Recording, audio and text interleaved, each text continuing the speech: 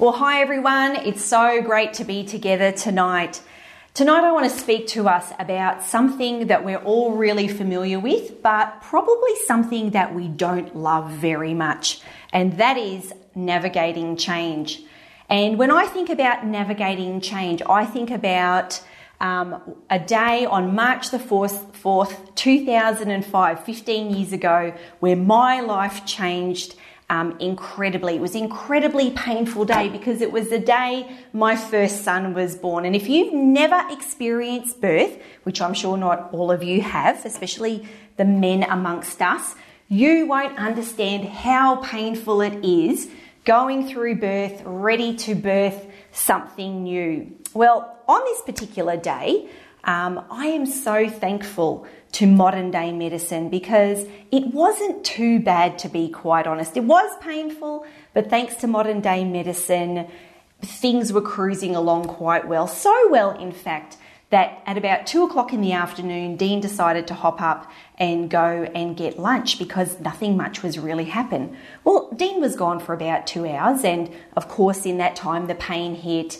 and the process started. The process of change started, and he nearly missed the birth of his first child, but thankfully he turned up just in time. And so that was a day of pain where I birthed something new, but it was an exciting day as well. Now, fast forward 3 years later, here I am again in the hospital ward, experiencing exactly the same thing. And I get to this painful time, and I say to the midwife, she says to me, Mrs. Wallace, would you like any pain relief today? And I said, yes, I would love an epidural just like I had last time. And her response to me was, unfortunately, we're not able to do that for you today because there are no anaesthetists available. So we might need to try something else. So here's some gas, which is a medication that they give you for pain relief. Well, I don't even remember what this thing looked like. All I remember her saying to me was, make sure you grab the tube, suck in as much gas as you can, and you'll know that you've sucked in as much gas as you can when you hear the balls rattle. Well, I could not for the life of me make those silly balls rattle, and I was ready to tell her where she could go and put that machine because it just didn't work for me. And so here I was again, experiencing this pain, but not getting what I wanted, not being able to be in control of it like I was last time. And then, of course, my beautiful daughter Zara was born very quickly, and it was all history fairly quickly. 2 years on, I end up in the labour ward again.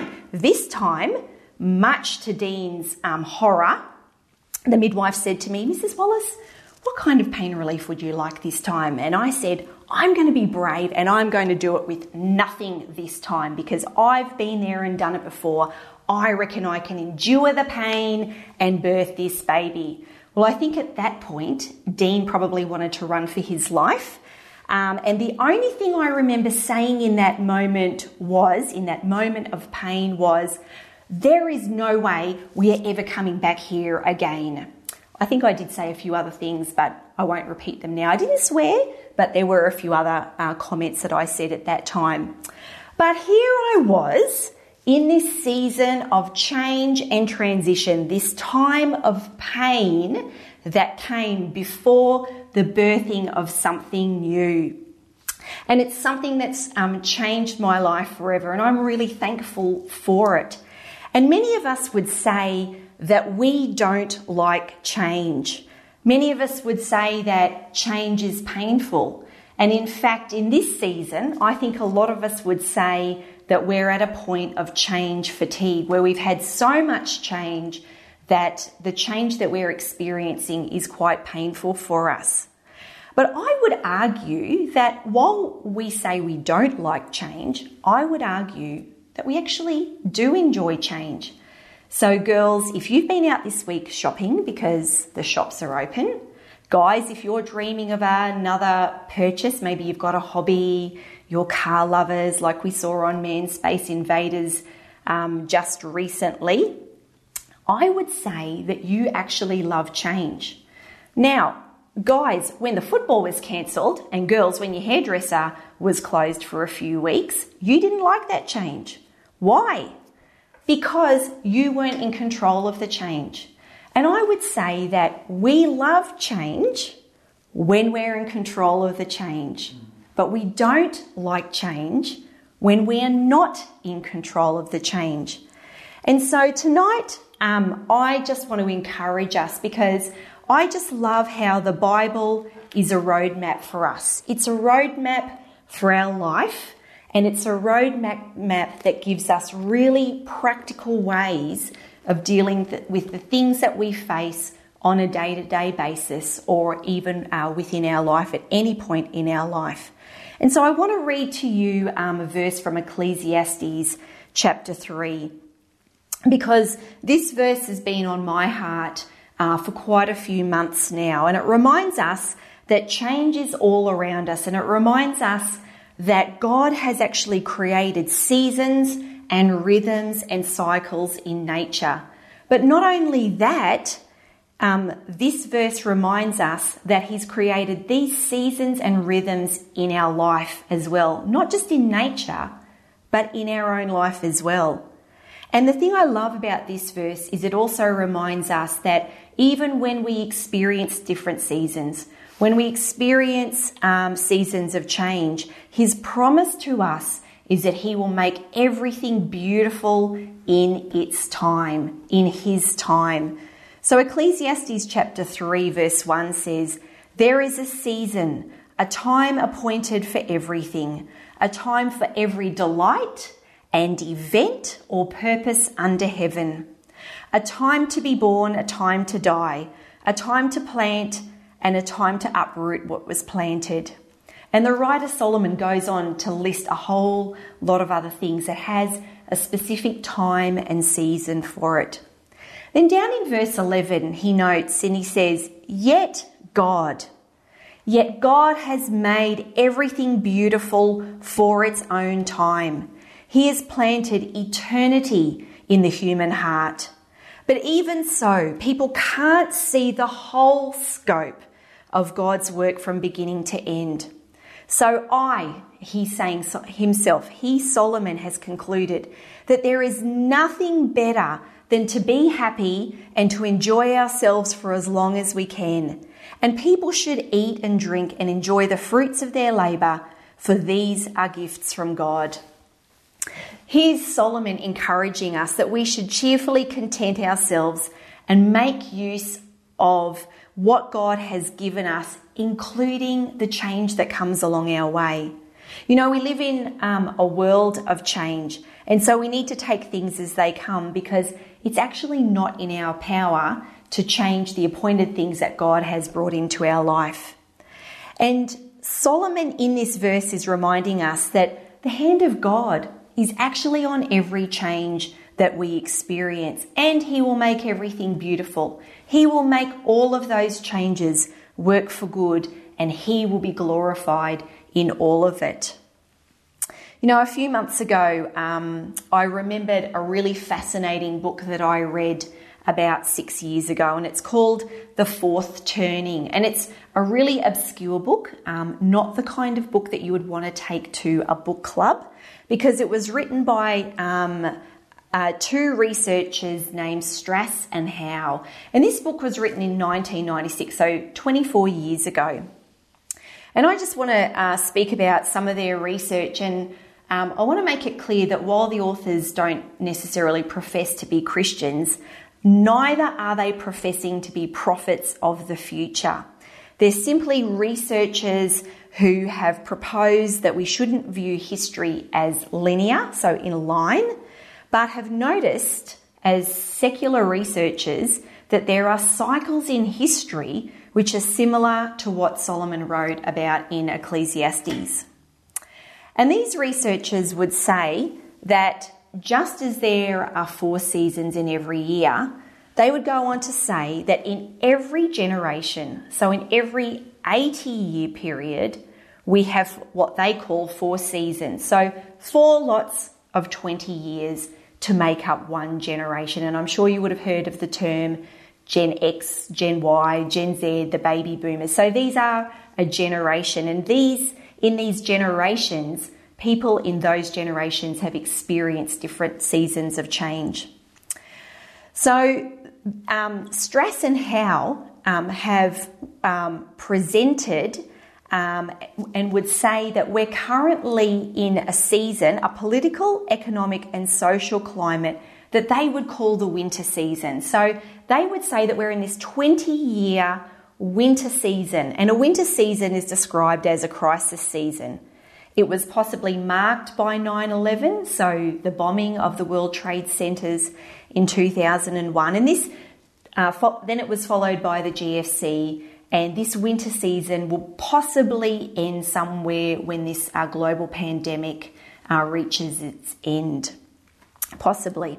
They would go on to say that 80 years ago there was a previous winter season known as World War II, and 80 years prior to that there was another wartime season known as the American Civil War, and 80 years prior to that was the American Revolution. These seasons are winter or crisis seasons. They're wartime seasons. And just as there are winter seasons, there's also summer seasons. The previous summer season was around the 70s, so you would have heard of hippies. You would all know about the hippie movement. Some of you may have heard of the Jesus movement. And when these researchers look at church history, they notice that 80 years prior to that, there was another movement called the Third Great Awakening, and 80 years prior to that, another Great Awakening, and 80 years prior to that was the First Great Awakening. And so you can find this research all over the internet, and I think that the trick for us in all of this is to find God in this. And so where's God in these seasons of change? Well, if these authors say that we're currently in a winter season, a season of crisis, they would say that a major crisis like one that we're experiencing now can be linked to an economic crisis, it can be linked to a political crisis, and the good news is that it can be all solved with one enormous event. The good news is that at some point we get to reset the rules of the game. And that's where God has us right now. He has us placed in a season where we have an opportunity to move from possibly a season of change, a season of pain. Maybe you're experiencing some pain at the moment, and to move us into a brand new season where God is going to do something new, not only in our own lives, but I think in wider society as well. And these researchers call this season the spring season. It's a season of optimism, a season of community, a season of what we would call better together, which becomes the hallmark of society in our future. And that really excites me, that is what we are walking into. And so my question for us tonight is, how do we navigate change in this season of transition and change? Well, I know for me that the Bible is a brilliant handbook for life, and in it there's some absolutely amazing wisdom for us in this area. So the first thing I see in this is the way that we navigate change is we need to know our why. Why do you do what you do? Another question another similar question is, what's my purpose? You know, your why never changes, because your why is actually serving God's purpose. That's your why. That's what you are created to do, to serve His purpose. In Psalm 57 verse 2, David says, I cried out to the Lord and He fulfilled His purpose for me. You know, your purpose is not for you. Your purpose is not about you. It's not about living the dream. It's not about being rich enough and powerful enough to treat yourself. It's not about creating the most watched TikTok video. It's about serving God's purpose. And I love that in all of this, David wasn't saying, God, what's my purpose? He was saying, God, what's your purpose? Help me to fulfill your purpose. See, he wasn't seeking position.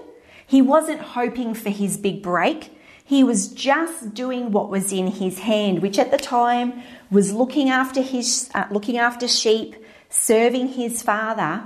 And in that moment, that's when he was anointed as king, and he found out his why in life, which was serving God's purpose. You know, some of us might have found this COVID season very frustrating because we might feel like we're not doing much that's giving us purpose at the moment. Well, I would say that maybe your what has changed, but you can still fulfill your why. Your why is to serve people, and it might look a little bit different now to what it was a few months ago, but you can be creative in solving this problem. I know for me in my job, the way I'm doing my job is different. You know, I was never educated to train children online and educate online. The way I'm running my life group now is different. We're doing it online.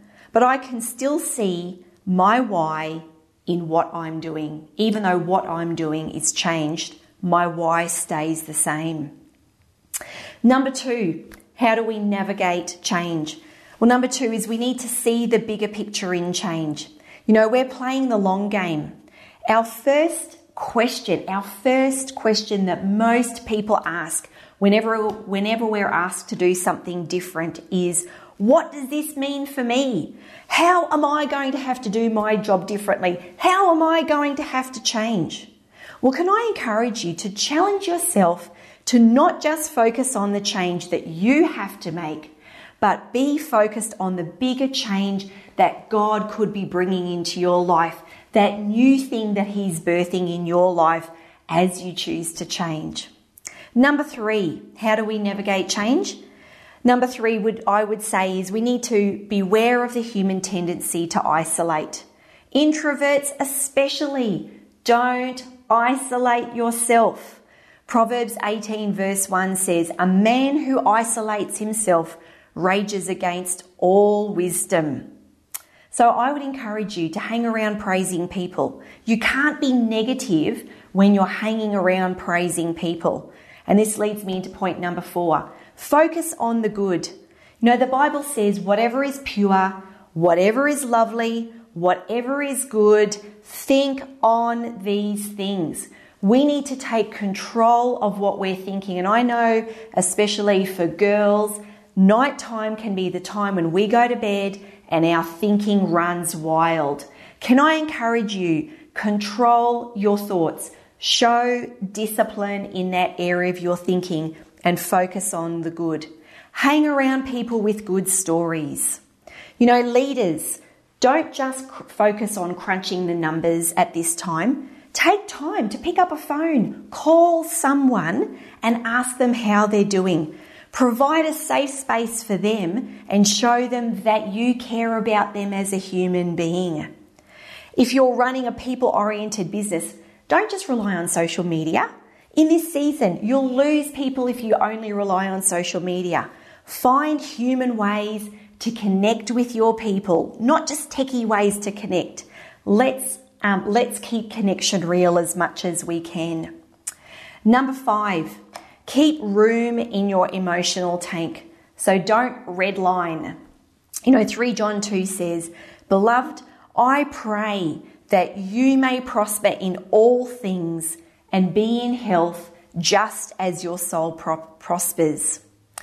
If you've lost the wind in your sails, you'll stop. So can I encourage you, don't stop. Reset your sails. Find out what refills your tank. What's your hobby? How do you need to reset? Who can help you to reset? Are you spending time journaling and connecting with God? And my last point is number 6. Absolutely don't underestimate God's grace for you in a season of change. I know for me in this season, I've been faced with many decisions that I've had to make over my life when we face challenging seasons. I know that God's grace has been there. His grace is Him giving us what we haven't worked hard for. His grace is giving us what we may not deserve. His grace is Him seeing what we need and Him giving it to us because He loves us. And so tonight as we close, I just have 3 questions that I want to ask you. And number one is, if you're facing change, how can you be intentional this week to stay in the race and bring about the new things God has for you? Is it taking time to find your why? Is it taking time to serve and love people, doing something practical for them? Is it taking time to fill your emotional tank? And number two, who can you reach out to this week? Maybe just with a phone call, just to check in on them and see how they're going. I'm sure right now someone's name will come to mind. There is someone in your world who you can reach out to. Why not connect with them? And in doing so, you're finding your why. You're discovering your why because you are serving God's purpose. And number three, do you need to relinquish the control that maybe you've had over your circumstances? I'm a bit guilty of that. I tend to be a bit of a control freak. What do I need to do to relinquish control over my life and my circumstances and allow God in His loving kindness to lead you and guide you in this season? And as we close today, I would just encourage you that, in that last point, we've talked about the loving kindness of God. We've talked about the Bible being a roadmap for our life. And I just love that the whole purpose of the cross is to display the loving kindness of God in our life. A love that is so irresistible that it compels me to want to respond to Him. And so in a moment, I'm going to pray. And I'm going to pray that what we've talked about tonight reveals some more of the heart of God for you, regardless of the season that you find yourself in now. So why don't we pray?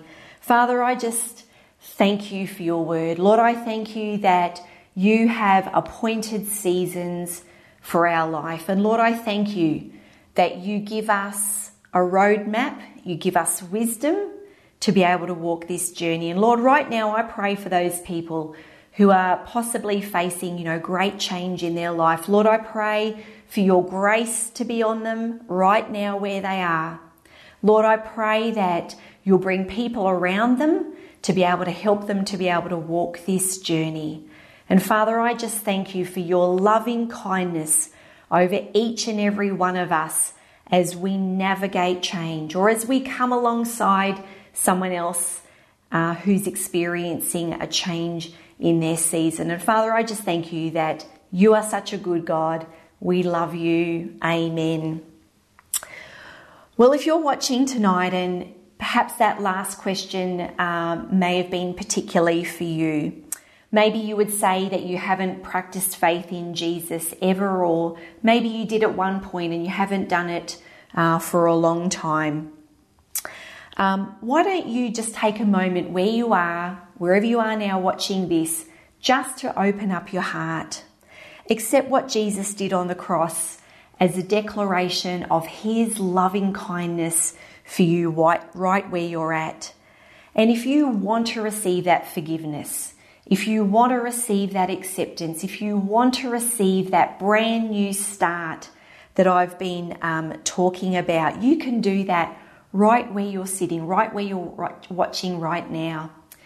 In Romans, it says that if you believe in Jesus in your heart, you will be saved. And that word saved means a journey of healing and wholeness. And all of us are on that journey. From the moment we believe in Jesus, we are still walking on a journey of healing and wholeness. And so I want to encourage you just to open up your heart. And in your heart, just say, Jesus, I want a new start today. Please give me a new start today. Help me to understand your love for me, your acceptance of me, your forgiveness for my past, and the brand new start that you have for me. And if you've made a decision like that, then I'd ask if you would just like the comments in the link. You'll notice that in the comments, one of our team would have put a comment up asking that if you've made a decision to follow Jesus, or if you want to know more about Jesus, all you need to do is like that link, and it will take you to a place for you to be able to find out some more information about what Jesus can do for you. It'll also help us to be able to connect with you and to be able to come alongside of you if you would like that, and to be able to walk you on that brand new journey with Jesus, or maybe that decision that you've made once again to follow him if you've done it once before. And so we'd love to get a Bible into your hands, and we want to be able to walk beside you and cheer you on in this journey with Jesus. So thank you for watching tonight. Have a great week. It's going to be awesome.